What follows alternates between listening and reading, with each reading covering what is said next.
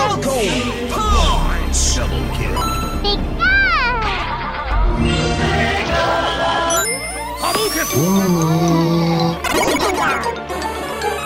Five, four, three, two, one.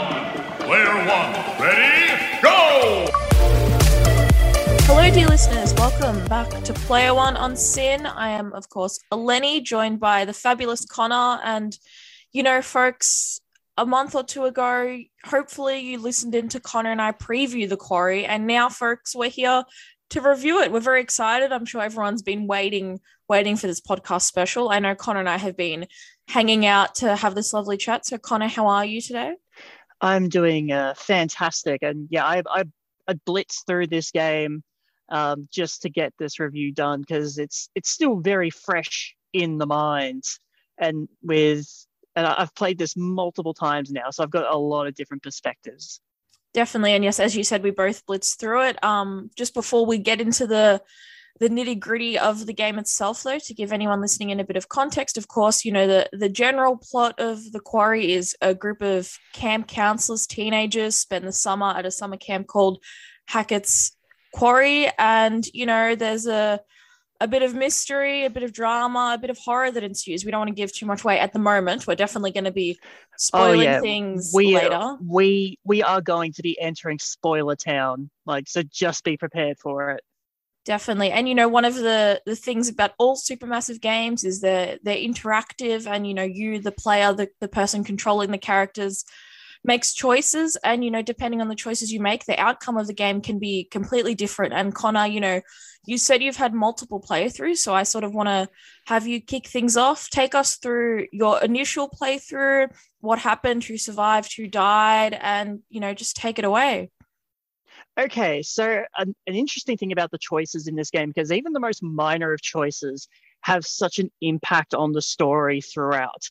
So our first playthrough, we in total had only 2 deaths, which for quite a large roster of what I believe is 9 or 10 different characters, that's pretty good. And those deaths were very they were very preventable, and we did try to do the old exit out of the game and re-enter it and pray that it gets us there, but no. So what happened with us? So me and my partner played through this game. I was sort of the decision maker. She was controlling everything. What we really wanted to do to start off with is figure out which characters we liked and didn't like, and sort of based our playthrough of our first one about trying to keep the characters that we really liked alive. And throughout that time, you'll find some really engaging characters. Especially, I'm pretty sure you felt the same, Eleni, but Dylan, who is just the star of the show. That man gets, let's put up a gore warning. We will need this because this is a violent and, sometimes brutal game. He gets his hand cut off, because essentially as soon as I say, we'll enter spoiler town later, guess what? We're entering spoiler town now. There are werewolves afoot. And if you get bitten by the werewolves in the game, you get the infection, which will slowly spread across your body to when you turn. Dylan, even before this moment where one of the other characters, Nick, gets bitten, he had this very strong and smart idea of having to cut off the limb. Now with Dylan, what makes this great is he cuts off his hands. He looks at the character Ryan, who's played by Justice Smith, and goes, "Why did you cut my hand off?" He goes, "You told me to." He goes, "Oh yeah, bad idea." Just immediately, best character in the game, without question.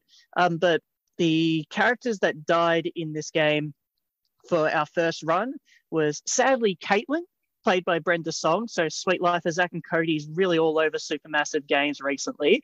But towards the end, we had the choice of either trying to trap a werewolf in the freezer or run. We chose run, and it was just an instant death. Some of these choices in the game are instant death. Just no way you can avoid it, which is kind of frustrating because I would have at least liked a potential QTE with one of the weapons in the game. And the second death we had was actually Nick, and that was just a spur of the moment thing where one of the characters, Laura, at the very start of the game, and who's also in the preview that took place about a month or two ago before the game's release, just shot one of the werewolves with silver bullets just without thinking that it was the head of Hackett's Quarry. No, it was Nick. And we found that out at the end of the game. We sort of suspected it. And that's another thing. When you make these decisions, you sort of suspect on how they're going to turn out. I think the best one, for example, for me was, I think really was Dylan. We had a choice in one of the later scenes where Dylan got bitten again and he was infected. But that actually ended up helping us rather than hindering us, as when we had Caitlin die, the werewolf actually went up to Dylan and smelt him and knew he was infected. So it ran off. So we avoided a 2-for-1 here. So that was kind of cool how every little choice or every inaction has both the negative but also a very positive outcome to it. Eleni, would you just, I guess you can go through some of the details of your playthrough, because I feel like we will have our own separate section for the story as a whole to bring more context to what is happening here. Yeah, well, I was just going to say, in terms of the different playthroughs, I think that's something that I love that you touched on, how so many little things come into play. But, as I said at the beginning, a lot of the game sort of centers around this idea of, which teenagers survive, and you sort of went through yours. And for me, I had a few heartbreaking ones and I told you this off air when we were discussing, yes. Like, it was just, I made the right decisions. It was just my execution was poor. So like the first one, the big one for me, was that Caitlin died in my playthrough as well, except, there's a scene where literally the exact same scene that you mentioned, it just played out differently in that, I made the decision to have Caitlin investigate a noise, which ended up being two of the other characters, Emma and Abby. They gave her silver bullets, which, as we'll discuss a bit later, is one of the ways you can kill the werewolves, or the only way, really. And had it all ready to go, had the silver bullet in. I just messed up the quick time event where I had to shoot the werewolf and she just died. So that was just like, I was very angry about that. I was disappointed in myself. The other one was Max. I just made the complete wrong decision. I should have left him in a particular spot when I decided to have him go swimming. Immediately died, heartbreaking. And the other one was Jacob, which, you and I will discuss later. Oh yeah, we'll go through characters. But wasn't too heartbroken about that one. One thing I do sort of just want to touch on now is sort of the plot, and also look at, the fact that Connor, you and I are like, I don't know if I want to call us prophets or future seekers, but in our preview, we almost clocked the entire plot of this game just from that gameplay footage. So as you mentioned, I guess the main big baddie, the main sort of narrative of this game centers around werewolves. For, I guess, a bit of more context, it is the Hackett family that have this curse brought on them, which does turn them into werewolves, and essentially all of the characters that get bitten turn, but the way to save them or free them is to kill or get rid of the werewolf who originally infected them in the first place. And this kind of leads to this big sort of chase for Chris Hackett, who, as you mentioned, is the leader of the summer camp. He runs the summer camp. He's presented to us as a lovely guy played by David Arquette, so how could we not love him? Unfortunately, though, it is sort of the reality of the situation that he does need to die in order for everyone who's been infected to live, or at least the teenagers to live. So what did you think of the fact that we basically clocked the narrative? And I remember in the preview, you were very much so wanting a game that kind of steered clear of the supernatural. Definitely not what The Quarry was. So how did you find the supernatural elements this time around? I liked what they went with, because I think since House of Ashes and how well the vampire narrative went, this was the right choice, as much as I wanted a Hot Fuzz situation going on. But actually, as well, even before the Hackett family were infected, throughout the game, you're given bits of context as to what's happened before before the summer camp happened, and then as well what led to the Hackett family being infected, which, of course, there was like almost like a traveling sideshow coming through to town, and essentially the Hackett kids, Caleb and Kaylee, started a fire to release almost essentially the white wolf. So the main cause of this entire infection has escaped, and their mother's essentially deceased because the mother is traveling with the wolf boy. And throughout the game, because you have opportunities to explore and look around, to pick up clues, hints, evidence, which we will go into a little bit later, but also bits of the history of the Hackett family. And as you play the game, you piece together everything that's happened beforehand, and you get to revisit the particular section where Laura and Max in the gameplay preview swerved off their car and down the into the forest. But yeah, so definitely, I wish I was right, but I think they made the right choice. It was a fun, entertaining choice, because I think that unlike Supermassive Games' other Dark Pictures anthologies, specifically Man of Medan and Little Hope, it's not all in their head. It's a physical creature. And as well, this is a quote-unquote spiritual successor to the Quarry. I really don't think that's I think that was more of a buzzword. This is very much its own game. But it goes on to that nice horror trope of a werewolf, which is cool. I wonder what's next if Supermassive Games going to do like a mummy game. That'd be kind of cool. But would you agree, Eleni, that this isn't an Until Dawn successor? This is just its own game, but that's just a label that they've put on it. No, I totally agree. And I think really, I mean, it was obviously just like, you know, a clever marketing system, which I totally understand, of course. I mean, it does have a lot of similarities in that, you know, it's a group of teenagers that you control and play through, and there is kind of this like very classic teenage horror genre trope, which I love, and I think that's why I would say The Quarry and Until Dawn are probably my favorite Supermassive games, just because of the way they're structured. One thing you just touched on then was sort of the origins of the werewolf curse, which was, as you said, started when Kaylee and Caleb wanted to free this young boy Silas from the clutches of his just horrible mother. Ends up sort of going astray when, you know, the fire that they start as a diversion ends up unfortunately killing young Silas. The mum then puts this curse on them, which, like, this is where I found the game a bit tricky in that sort of the structure. There was like a lot of elements to it.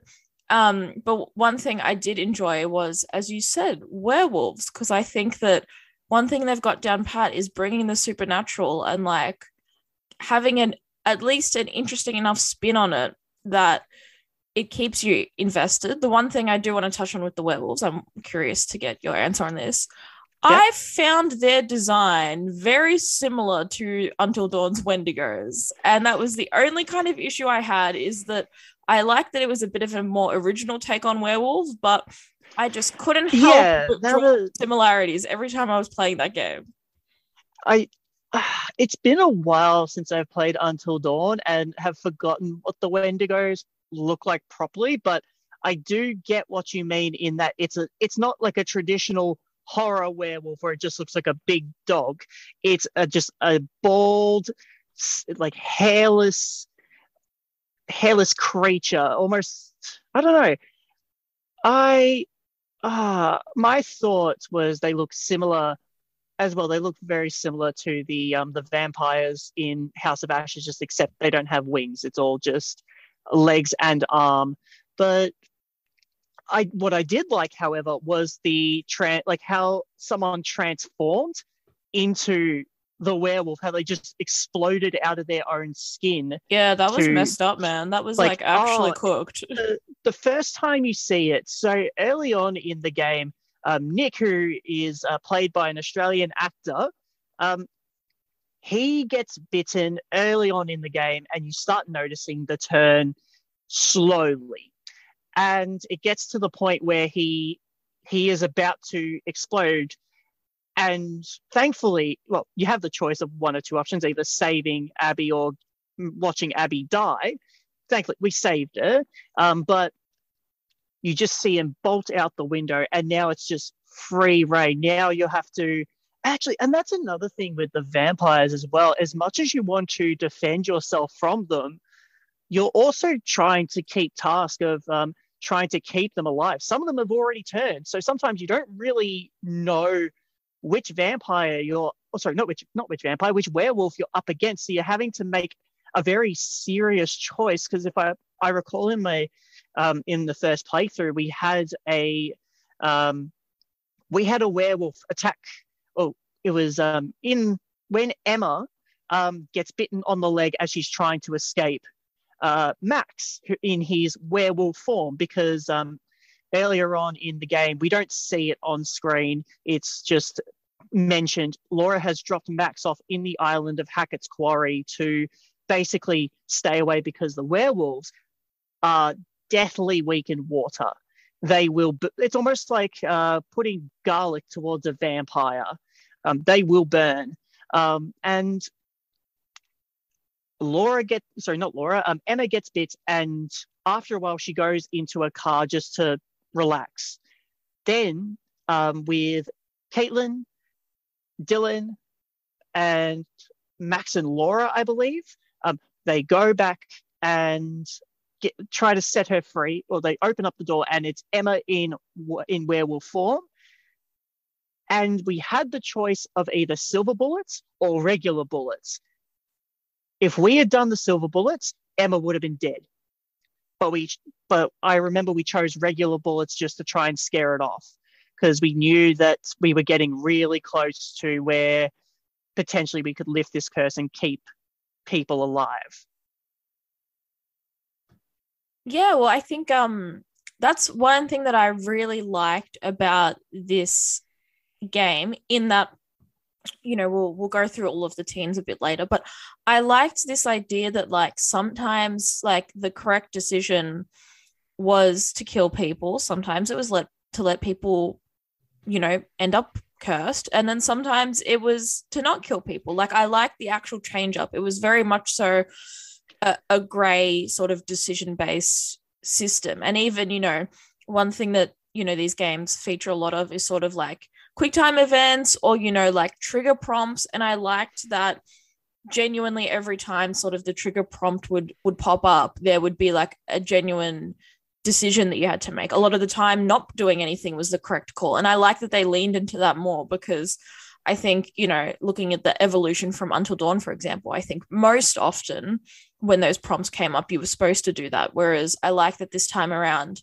like, I went through the game thinking that I'd completely cooked it, and it wasn't necessarily like that I was doing the wrong thing. It's just that the decisions were actually difficult. And, like, you know, you would go through something and I would be like, oh yeah, like, I think that was the right thing to do. And then it absolutely wasn't. Like, it was just the complete wrong thing. I thought that was a really interesting change up from previous Supermassive narratives. Like, I have noticed with other playthroughs, some of the shoot or not shoot decisions sometimes don't mean anything, but and that's another thing that this game really does well in. It's that it's not a scare. It is a horror game, absolutely, but it's not a scary game. It's a very tense game where it makes you really question every decision that you've had, and makes you question. It puts you sometimes in a morally difficult situation where you have to sort of go against what you would normally do, to whether it's the right choice or the wrong choice to do it. Like, for example, cutting off Dylan's arm, that's a freaky decision that we've got to make. And there's no way around it. You have to do it. But then it brings up the option of chainsaw or a shotgun. And it's like, oh my God, like, we can't get out of this. We just have to do it. And morally, you don't want to have to cut someone's arm off, but the fact is that to save this person from being infected, which in our playthrough became null and void because he got infected again, we just had to do it. And it made Dylan, the character, a much more likable character, because then we eventually got to see who he really is, and that was cool. But definitely this game, in terms of tension in your decision making, is, I think, the number one source of horror in this game. Not just the creatures themselves, not just the transitions, but your decision making. Absolutely. And I guess the natural thing for us to talk about now is characters. And you just mentioned you just mentioned that some decisions kind of, you're kind of left making one of two bad decisions. I think the one that happens early on from probably both of our least favorite characters is Jacob, when you have to sabotage the car. God. You don't have a choice. Oh my God. Don't get me. This whole thing could have been avoided. Exactly. If he didn't want a booty call. So yeah, we're in a game full of horny teenagers, and one of them is just like, you know what? Maybe if I should mess up the car, we should stay here another night. Exactly. Oh, but that was one thing I actually liked, that because I think rather than having the whole, I guess, idea of being able to mold every single character into a likable and redeemable figure, I like that some of them, you get that irredeemable person. Well, there was a couple, and I actually enjoyed that. Like, I think Jacob's probably the biggest one, but then, and I know you and I have spoken about this, even someone like Nick wasn't a particularly, sure, he was like the sweet, nice guy, but he wasn't really. And I liked that, it wasn't this classic case of like all of the sort of stereotypes have their redemption from, like, for example, Jacob, like he goes from like the, goofy jock and then becomes, like the hero. I liked that. Like, he was just a dumb, goofy jock, and he stayed that way. And, I enjoyed that. I was just saying, playing through the game, I thought after the first few minutes of seeing Jacob, the character, I never thought it would get to the point where he would become Mike from Until Dawn, where he is that jock. But at the end of the game, he sort of redeems himself because he grows as a person throughout that. No, Jacob does not grow as a person. He still remains the same as like an immature teenager. The only time, there was actually one time in one of our other playthroughs where it was redeemable. Now, this is a case where Emma does not get infected. She escapes unscathed, and Jacob escapes from the Hackett house.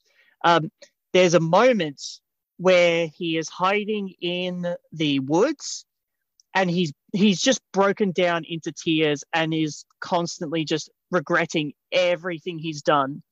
And the one line he says, "I wish I could tell people that I am so sorry." And it's like, okay, there is like, you can tell that he regrets this and he's screwed up. But that's it. That's the one sort of slightly redeemable part about his character, is that he understands that, yes, I've made a huge and terrible mistake, which probably should have been realized when the whole thing started, let's be honest. But as well, I think in terms of the likable characters that I didn't expect to like, Emma was kind of a badass. Well, yeah, I was going to say, before we sort of get into all of the characters, I think we should just quickly list off all the teenagers you can play as. So yes, we've mentioned a couple of these names, but of course we have Caitlin, Emma, Ryan, Dylan, Jacob, Max, Laura, Abby, and Nick. They are all of our teenagers. You play as them at least once throughout the game. As you said, definitely some likable ones, some that weren't initially likable. So quickly run me through, Connor, your 3 favorite characters that we play as. Yep, number one on the top of that list was Dylan. He became the most likable character towards the end. Caitlin was awesome, specifically for the one scene in the scrapyard where her and Dylan are like fending off a vampire. I keep saying vampire, a werewolf together. And Dylan, with one arm, is just he blow torches one of them, and then he's using a crane to control a car that's been magnetized, and drops a car onto a werewolf. And I'm like, that's cool. That's a really cool character. Caitlin was great. She was a smart ass, but also in ways like a pseudo mother of the group.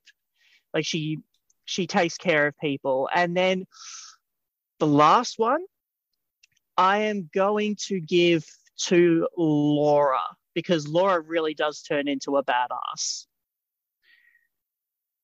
Oh, definitely. I think for me it's like funny, like you're like Dylan was the clear favorite. For me, it was Laura. I think Laura was also like I think what I enjoyed in, we mentioned obviously in the preview that you play through with Max and Laura, you follow their journey. It seems to appear that they won't come back, but then, halfway through the game, Yeah.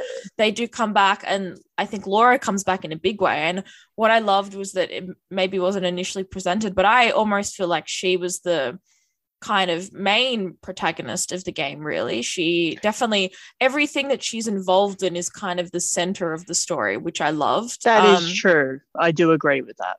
Yeah, she's kind of at all the pivotal parts. So for me, she was like my clear favorite. As you said, she becomes a real badass. And I love the idea that, she was not only wanting to make sure that she got out alive, but she was basically doing it all to save her boyfriend Max, who was like the cutest, sweetest little like cherub ever. And like when I killed him off, I was like almost hysterically crying. But Laura, clear favorite.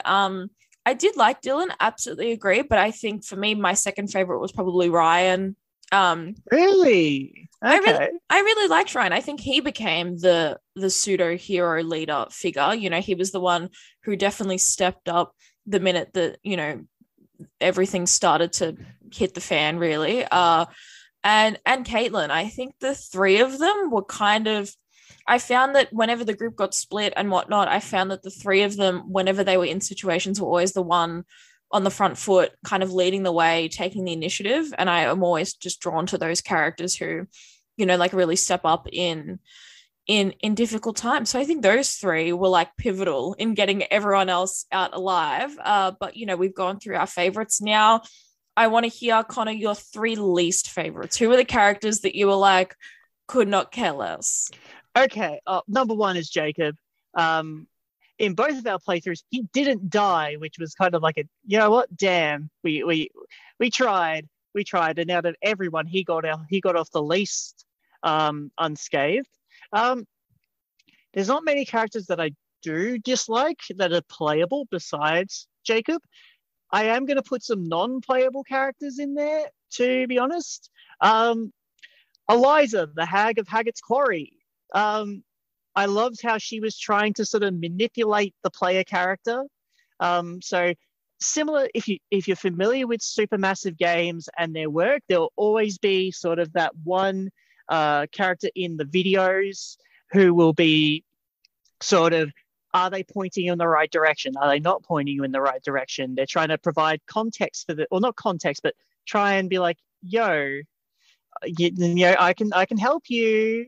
Sorry, what it is after every chapter, there's always a figure who basically just guilt trips you for not playing the game correctly. And then they go, do better next time. And then you play the next chapter, come back, and they're like, why do you still suck? Be better. That's essentially what that figure is. And she was perfection. So continue, please. No, but here's the thing. The curator in the Supermassive games, he's cool. He's good.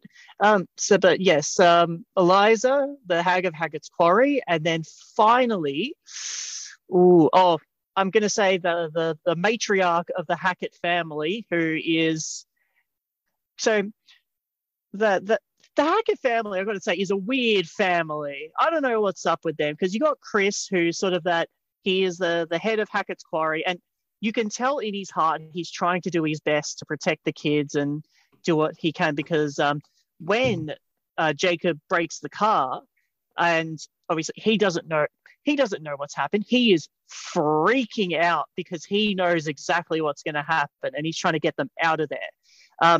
Travis, who, if you recall in the demo, or not the demo, but the preview, is the police officer. We don't know that it's Travis Hackett until much later in the game, but he's just trying to do his best and trying to end the curse that's been corrupting his family. And he's just getting constantly berated by his mother behind his back for not being as good. And you know what? When there's that struggle between her and Laura for the shotgun and Laura wins, I'm not even mad at that. You know what? She probably deserved it. And it gets to the point where Travis, there is a very intense point of the game, sort of, I'd say 3/4 through, where it's just death after death after death. And you know what? Travis, he ain't even mad that his mother and father's dead. He's just like, let's just end this, man. So your three least favorites are Constance, Eliza, and Jacob? Yes, absolutely. Wow, Jacob, I mean, I don't like Jacob, but you've really stitched him up there by like comparing him to those two. That is a bit a bit of a steep. I'm sorry, but if he didn't mess up the car, none of them would have been affected by any of this. It's true. He actually does deserve it. On that note though, yeah, my three least favorites, I am gonna say three playable characters, but yeah, Jacob is absolutely number one. I agree with you. I think obviously he's the cause of it all, but he's irredeemable. I guess you need characters like that. The other two, before we just mentioned Nick, I did not like Nick at all. I just found his character, I feel like he's the classic like nice guy but isn't really a nice guy. And then like what was interesting, obviously, him and Abby have a little like mini crush romance thing going on. My first playthrough, I kind of had them pursue that and have a little kiss moment. Second playthrough, I ignored that prompt, which then made like the following conversation where he gets like really angry and kind of starts like gaslighting Abby into being like, you don't like me, blah, blah, blah, made me like find him even more unlikable. So I think he was someone that even off the bat when he was being nice, I just wasn't getting good vibes. And then unfortunately, it wasn't that I disliked her, but I just didn't really like Abby that much. I think that similar, and I think you and I discussed this in the preview, I just got like Ashley vibes off her from Until Dawn, in that, she was like the quiet one. She didn't really do anything. I always hate characters that don't pull their weight. Like Emma, for example, wasn't necessarily with the group a lot of the time. So she didn't really help, I guess, the events, but she survived on her own, which was fantastic. Like she basically was just on the run from the get-go, trying to make it through without getting killed. So like, her not having a big impact on the narrative like someone like Laura or Ryan or Dylan or Caitlin is fine, because like she was just trying to do her best thing. Whereas Abby just like sits in the room and does nothing and is always like, be safe to everyone who's like risking their lives to save everyone. And I'm like, I have no time for that character.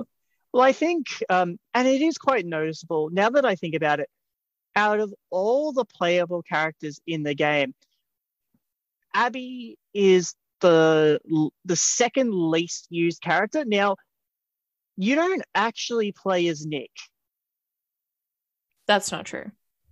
No, besides like the shooting gallery, I don't think you do.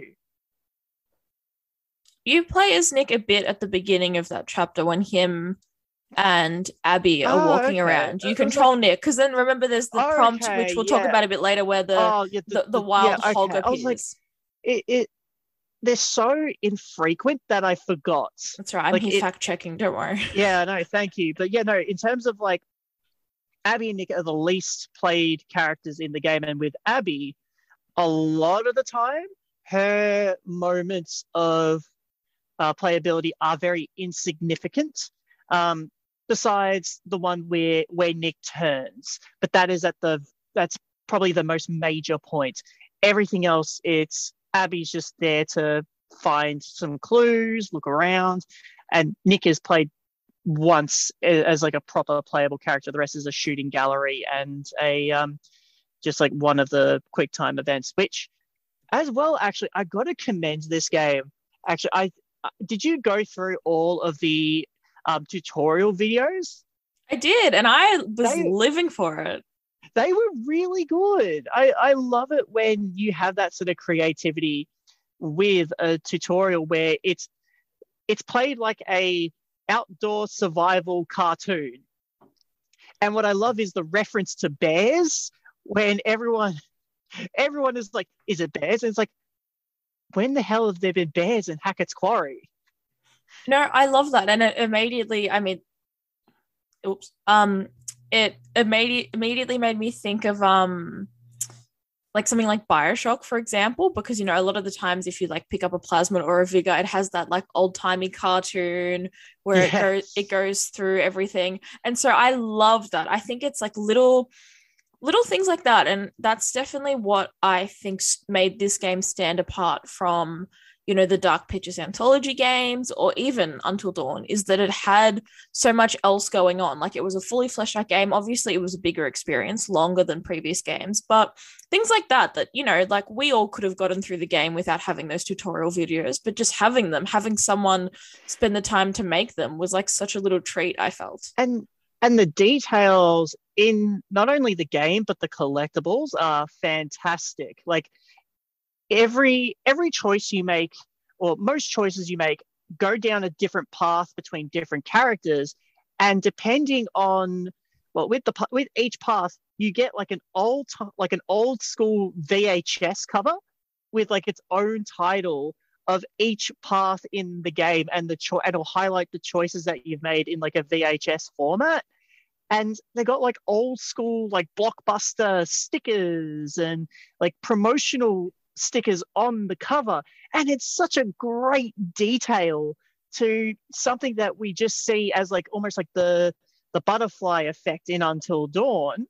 And as well, collecting through, you also need to find evidence in this game, because in reality people are going to die in this game. And Caitlin points this out just under halfway through the game, where, hey, we need to document this stuff so that we're not convicted criminals. And all the evidence is like, you feel smart when you pick up the evidence and you sort of connect all the dots together. And that's another thing that I really like, just piecing together this story of Hackett's Quarry. That was really exciting. And on top of that as well, like, there was so many collectibles that you could just get excited about, including the tarot cards, which act as like a premonition for the future, and that's how you find out if some characters die or situations to avoid. And specifically, one of them where it transports you to a playable part as Eliza, as you're like basically at the incident where the sideshow catches fire, and you play as her for a very brief moment, and she's freaking out like, what is this? How do you have this? Like, just those little details there are just so good about the game. Like, such a cool feature. You can tell that this game had a lot of love poured into it.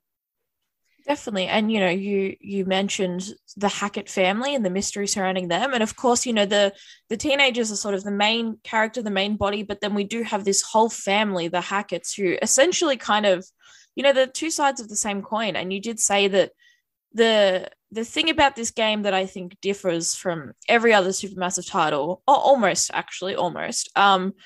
is that when you get to the end, someone will have died. There's no way to avoid it, because, you know, to save all the teenagers, for example, Chris has to be killed by Ryan. If you choose not to kill Chris, Laura dies instead. So even that, just one decision, like, you cannot avoid getting through the game without everyone having, or someone having been killed. So I guess on that note, I want to quickly run through the Hacketts and get your reactions to them. Obviously, we have Bobby, we have Chris, we have Travis, Caleb, Constance, and Jedediah.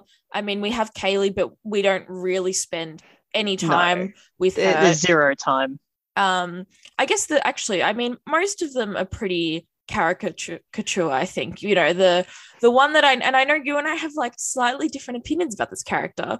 What did you make of Travis Hackett? As you said at the beginning, he is the very like kind of alarm bells cop that we meet, but I think by the end of it, he becomes one of my favorite characters. I know you have a very different opinion though. He is a necessary evil to the story. Like, he was such a dick. Like, even when you're trying to be good, even though, granted, in our playthrough, we had a bit of a mixture of both good and bad, but he was such a dick where he's not telling them as to what's happening. He's just chucked them in a prison cell and just grabs Laura and be like, watch him turn.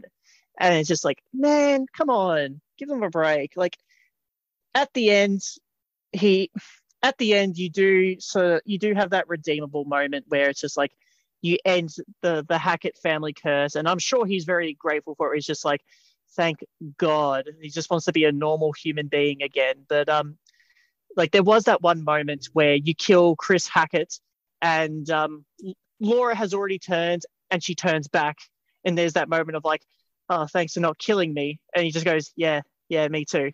Thank you. Like that was all right. That was kind of funny.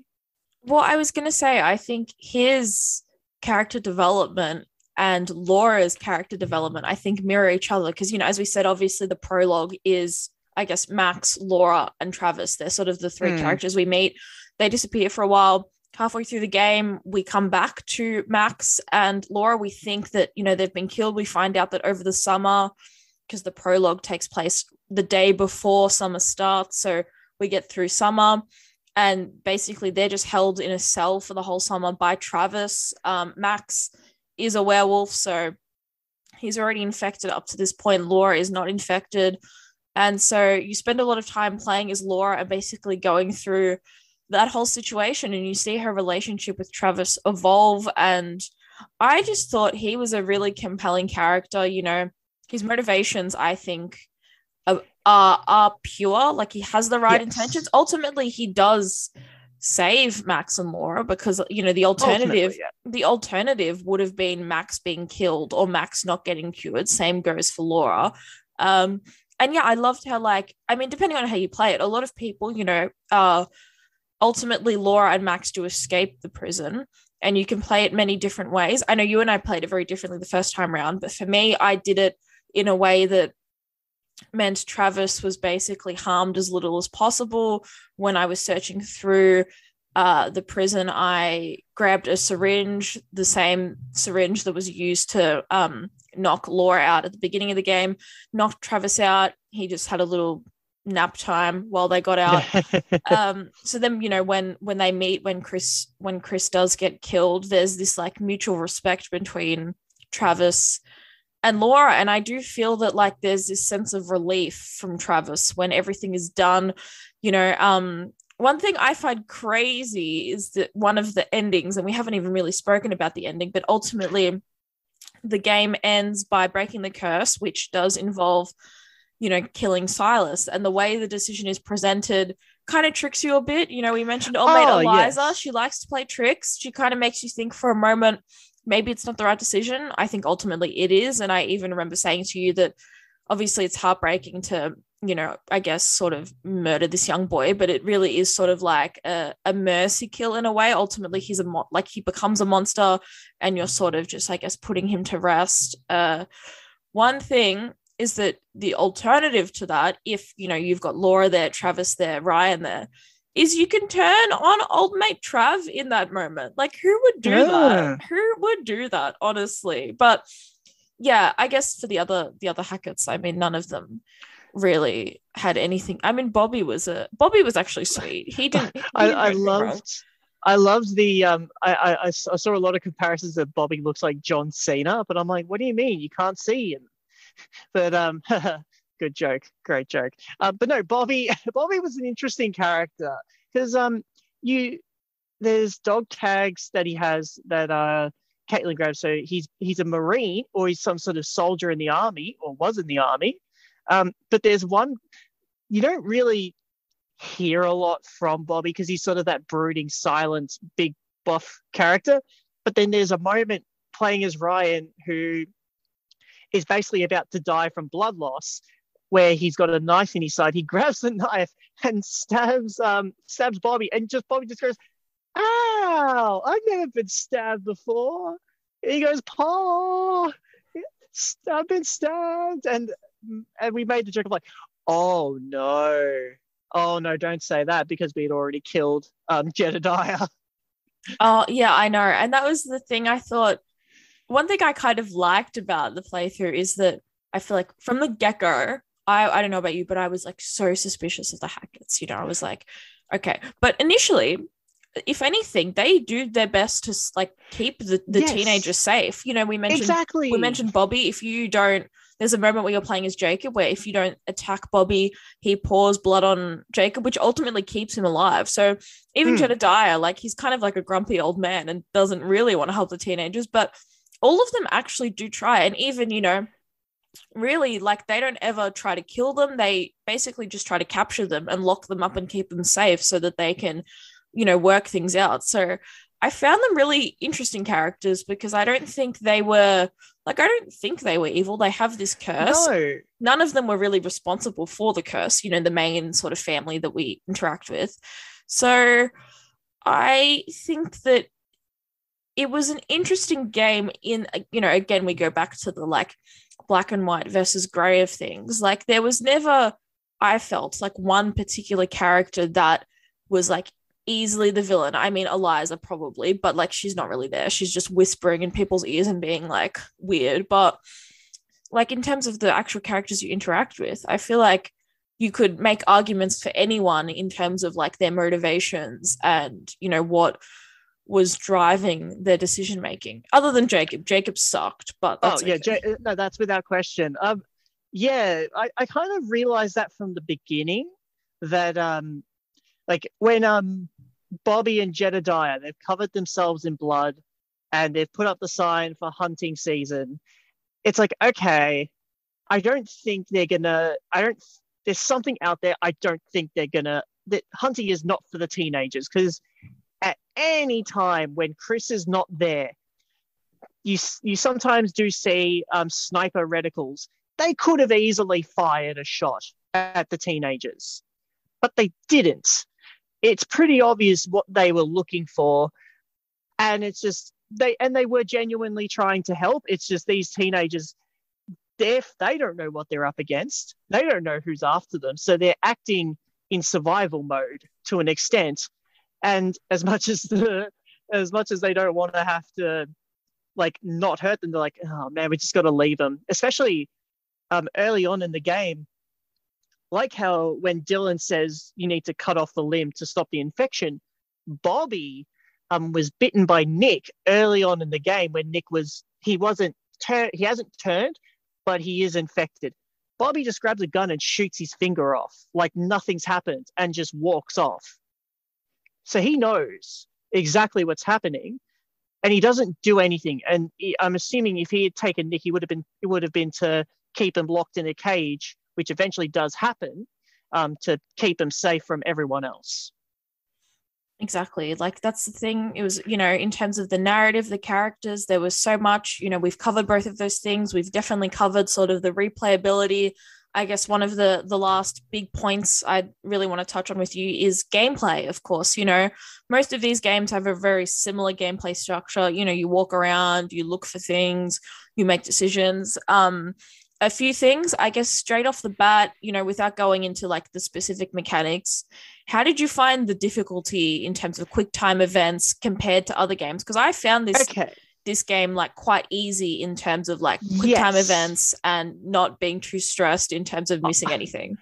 I do agree, and I do think that they should stick with the analog stick being your method of QTE instead of buttons, because the amount of times I've accidentally misplaced a button, like misinput a button rather than the analog stick. Hell yes, every single day of the week. I think that was like a really good idea that should be stuck with for the rest of time with Supermassive games. Like, really good stuff there.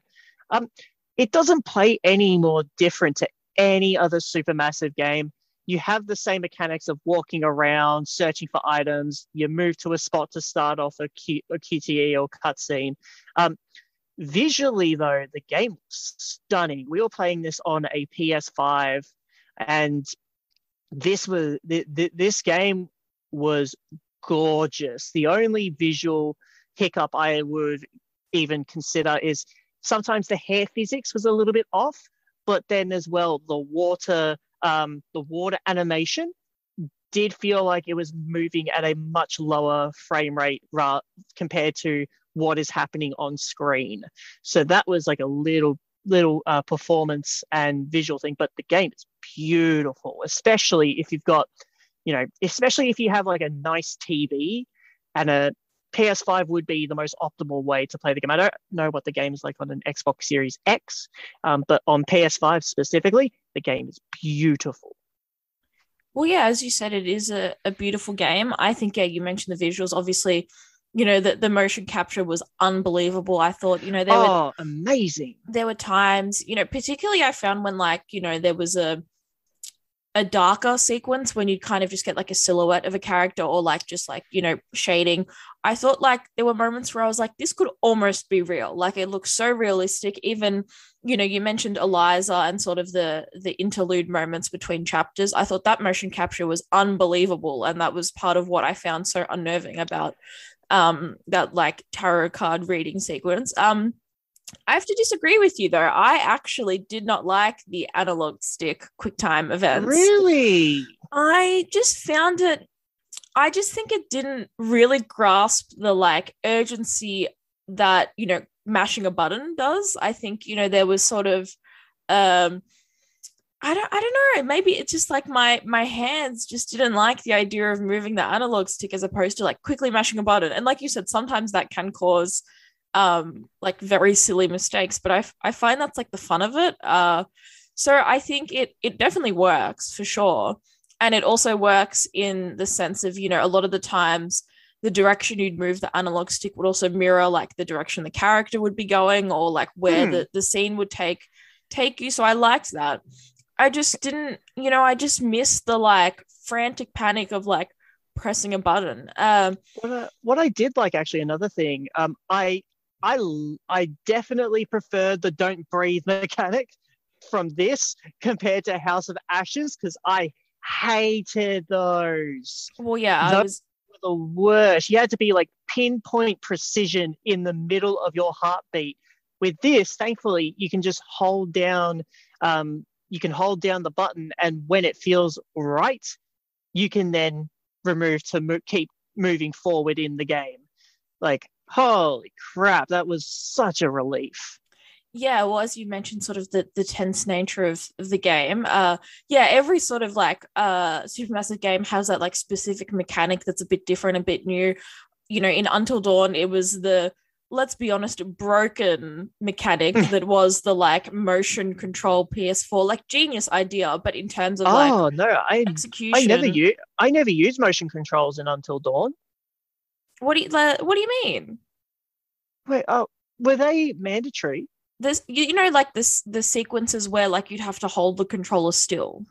Oh, okay. Yes. Sorry. My bad. Yeah. Okay. Now that's flooding back to me. It's been a long time since I've played Until Dawn. Yes. I guess that game's unique gameplay mechanic was that, you know, in the 10th, and it was essentially like, I don't know, like the only way to actually beat that game, particularly at the end, where like if you move the controller literally like a centimeter, you would die. You would just put it on like the table, on the floor, on a surface. So I liked the intention behind that mechanic. It just was almost impossible to actually execute. As you said, House of Ashes had the right idea with this breathing mechanic. Execution wasn't great. The Quarry, I think, nailed it. As you said, you know, you just hold it down. Very tense moments. You know, sometimes you would be holding their breath right down to the wire. And I kind of liked that it put you in this game of like chicken where, you know, so I guess for context, you would hold the button down, you would have like a frame, and essentially there would be sort of red hues in the corner that would indicate that the threat was still around. You would just have to hold the button down until they disappeared or you felt it was safe and you could go. And I loved it. I think it was great. And I really want them to keep it for future horror gameplay elements because it worked superbly, I thought. I wholeheartedly agree. I think that was probably one of the biggest improvements to the gameplay itself. And as well, if you downloaded the digital deluxe version of the game, actually, that's one thing I wasn't a big fan of, because Supermassive games with Man of Medan, House of Ashes, and Little Hope, they've all been very reasonably priced, but I do understand that they are much more bite-sized experiences. This was a full-length cinematic game. There was the digital deluxe version, which had like a bunch of filters that were fun to play around with, and as well some additional movie modes, which that's another thing. If you just want to watch the game, you can. And there's like a gore fest movie mode where it has everyone dying in the worst way possible. That's a fun little extra to the game. And with like every Supermassive game, there's multiplayer with you. There's like couch co-op with your friends, And as well, there's going to be online multiplayer coming up as well. So support for the game is definitely not going away. I kind of wish that, as much as I don't like the idea of it, but adding more story DLC would be kind of cool. But I do kind of want to get into one of the things that I didn't really like about the game. And this is specifically relating to Ryan, where at the start, you can sort of have the choice to sort of flirt with either Caitlin or Dylan. And we wanted to have the bromance. We wanted to have Ryan and Dylan, but it kind of, once Ryan sort of went off, everything just sort of stopped to a halt. Well, firstly, I wouldn't call it a bromance. I would just call it a romance because, like, there was like actual romantic chemistry. Oh, there was. Yeah, you had like the cheeky one-liners between the two. That was really good. Yeah, I loved sorry, just like, I was like, for anyone listening in, it definitely wasn't a bromance. Like, it was a proper romantic situation. But continue. But I didn't like how it just stopped. Like, they didn't carry onto it, and I wish there could have been like a proper moment between the two. Like, so similar to how Nick and Abby sort of had that moment, I kind of wish that you had the same with Ryan and Dylan. Yeah, I do agree that it was kind of an odd, I guess, because it was definitely presented very early on. I think what I necessarily didn't like about the options, I loved the, like, you know, bi representation, because you definitely have like Ryan and you have like, you know, the female identifying romantic option, male identifying romantic option. I just didn't like the build up because I think it was very much so. And even though I found Ryan and Dylan a more compelling romantic pairing anyways, I think that it's very much so forced that way because at the beginning of the game, those two spend a lot of time together, whereas Caitlin and Ryan don't really spend any time together at all interacting. So it kind of makes the decision pointless. And then I guess the payoff comes really early without any build-up. Like, at least with Nick and Abby, we get like a really long sequence of them being together. You kind of establish things. And yeah, as you said, Dylan and Ryan have a lot of flirtatious comments and dialogue. And then it goes away. And then there's almost that implication that Ryan's into Laura, which is very bizarre given that, you know, Laura's motivations are to get her boyfriend Max free. So yeah, I do agree with you. I think that there was like a very like weird narrative kind of like plot hole in that sense, which doesn't make sense for a video game. And plus Caitlin as well had the hots for Ryan, and he didn't like, I think he knew about it, but he didn't really play on it. He's like, oh yeah, they like me. And he's like, I don't know. But it's just like, I wish that we could have had a proper moment with either Ryan and Caitlin or Ryan and Dylan instead of just the building to it to no payoff. You know, Jacob at the start of the game wants to get with Emma, and Emma's just like, nah, summer fling, don't want to deal with you ever again. And Jacob's just that jealous type where any sort of attraction from anyone else towards Emma, and he loses it. Especially during that campfire scene. Oh yeah, big baby. Big baby vibes. Like not what we want at all. But no, when you play Truth or Dare, what the hell are you going to expect? I know, classic, honestly. Yeah, I think that was and I know you and I have discussed this as well. That's probably my big criticism of the structure of the storyline and I guess the gameplay elements is that a lot of the time it's either you're just as the playable character on your own, or it's just like you and one other character. I didn't like that there's very little interaction as a big group. I found that really lacking. I do agree. Particularly because, you know, you had 9 playable characters. And obviously, I guess they got away with it because the setting was so big that oftentimes characters were all over the place. But there was no payoff in the sense of, you know, I guess, you know, naturally going back to Until Dawn, what I loved was like ultimately the game culminates with all the characters in the same place, whoever survived. And then, you know, from that, whoever survives. And I kind of wanted that with this game in that, you know, there's like one big payoff moment where all the characters are together. Really, it's just Laura, Ryan, and Travis Hackett. And then, you know, the game cuts, the credits roll, we get a little snapshot of who survived, who hasn't. I wanted there to be more interaction within the group in general, even to have Travis interact with the others. I just feel like there was almost like the final third act, like between everything happening and then Travis, Laura, and Ryan ending things with Silas. I feel like there was like a whole chapter or two that should have been between Chris dying and Silas dying. I don't know if you agree. I do agree in that the ending, I wish there was a proper ending cutscene rather than sort of a scissor reel of all the characters that are alive or dead. But do you think the ending was rushed? Because I do think it was. Oh, definitely. That's exactly what I'm saying. Like, yeah. I mean, again, it's the payoff of the narrative. Like the fact that after all that, we didn't even get, mind you, Max had already died in my playthrough, but the fact that you don't even get the payoff of Laura and Max reuniting, like what was the point of like going through that journey with both of them if you don't have that moment of them reuniting? Or even, I mean, you get sort of the chance for Jacob to, you know, kind of confess and consolidate things with Emma, but then, you know, Abby and Nick, you don't really get anything with that. Even, you know, Ryan, Dylan, and Caitlin, where's the payoff? Like, that was the thing. I feel like they set up a lot of, like, emotional relationships, didn't really do much with them, and then ultimately the game just ended. So, yeah, I agree. It was rushed, for sure. I'd say, like, the true ending that you get with the game... Now, this is where I love this game, but I don't want to hate on it. But the ending credit sort of thing with the podcast... So throughout the game, you will be collecting evidence, and obviously, Caitlin said that yes, we need to keep this stuff on hand just in case, you know, they get accused of murder. Which in our first playthrough, we actually got a random ending where it's like it's blamed on a bear attack. Going back to that bear theme, there's no bears in Hackett's Quarry. What are you talking about? So we see it as like a cover-up. So obviously the evidence that we had was good enough. But then the second playthrough, which we had everyone alive, that had a headline where it's like, you know, teens kill, you know, innocent people, blah, blah, blah, blah, blah.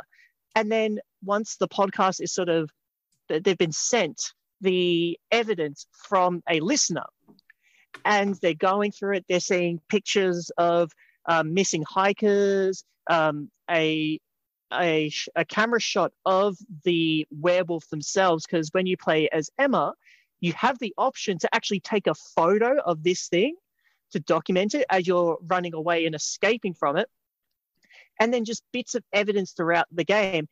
And as the podcast finishes, the headline on the computer changes to all teens acquitted, Hackett's Quarry mystery, done by unidentified animal, that kind of thing. Not to that exact phrasing, but very similar. So that's sort of the true ending that you get to this game. I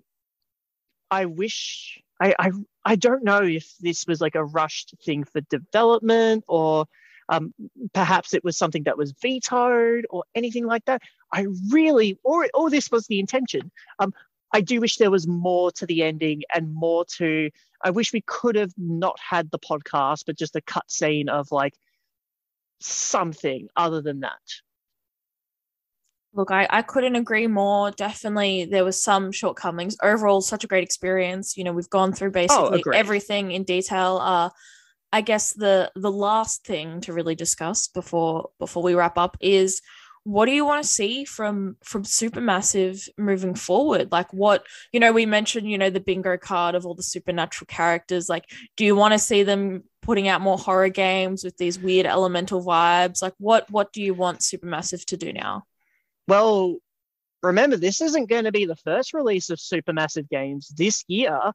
In October, they have the new Dark Pictures anthology, The Killer in Me, which is going to be taking, I think, a much more realistic tone where people are captured by a serial killer.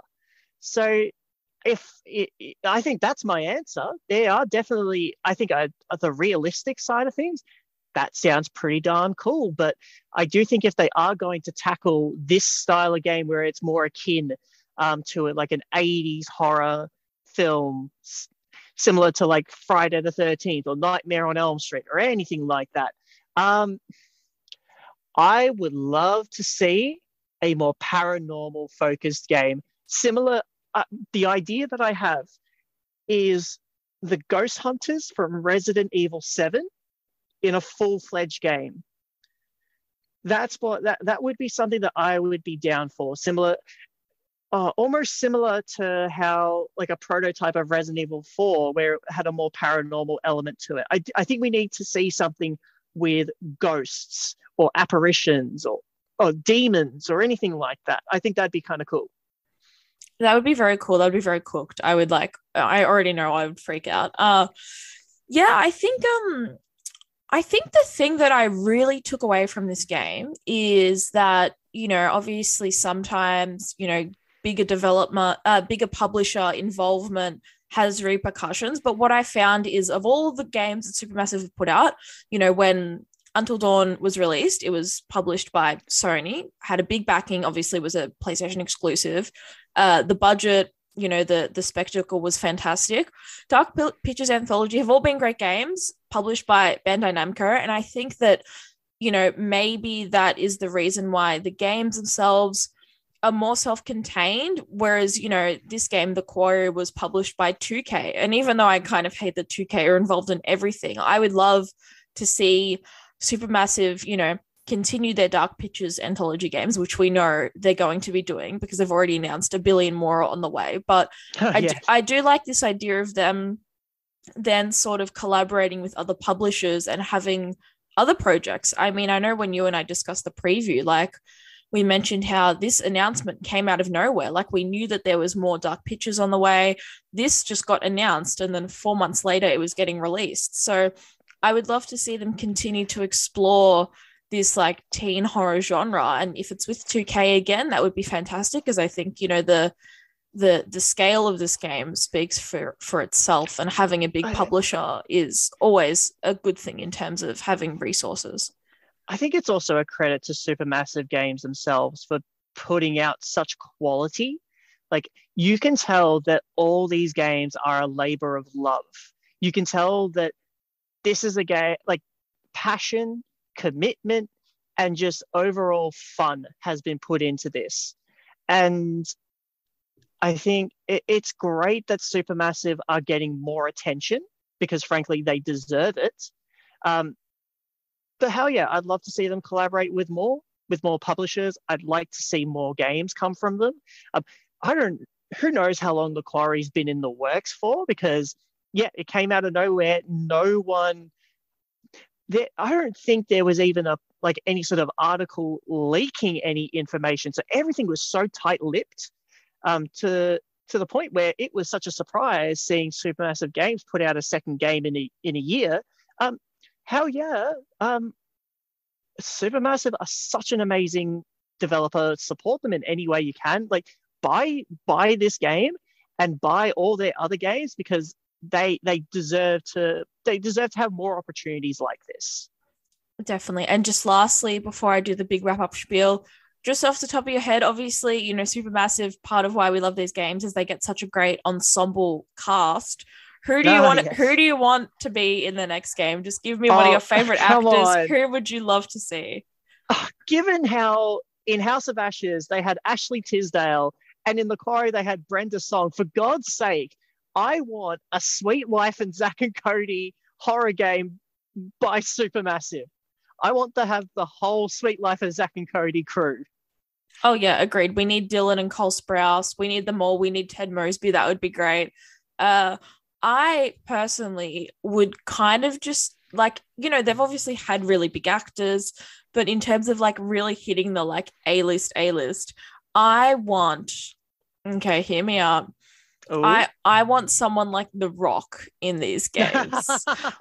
Wouldn't that just be imagine The Rock and Kevin Hart. This is their next collaboration together. It's a Supermassive title. That's what we want.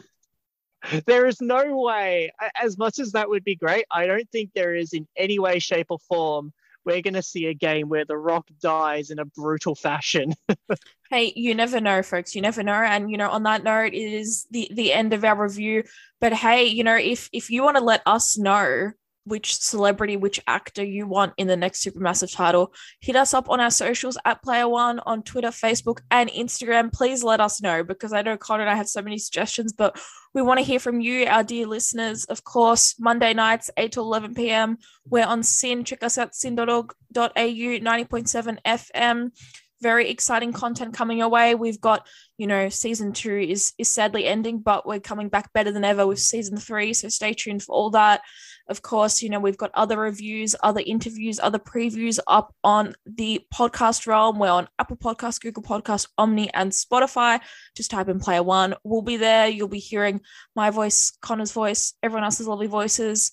If you want to see our faces as well as hear our lovely voices, head over to our YouTube. We've got great content there as well. But it has been a pleasure chatting to you, Connor. Anything you want to say to our listeners before we bid them farewell?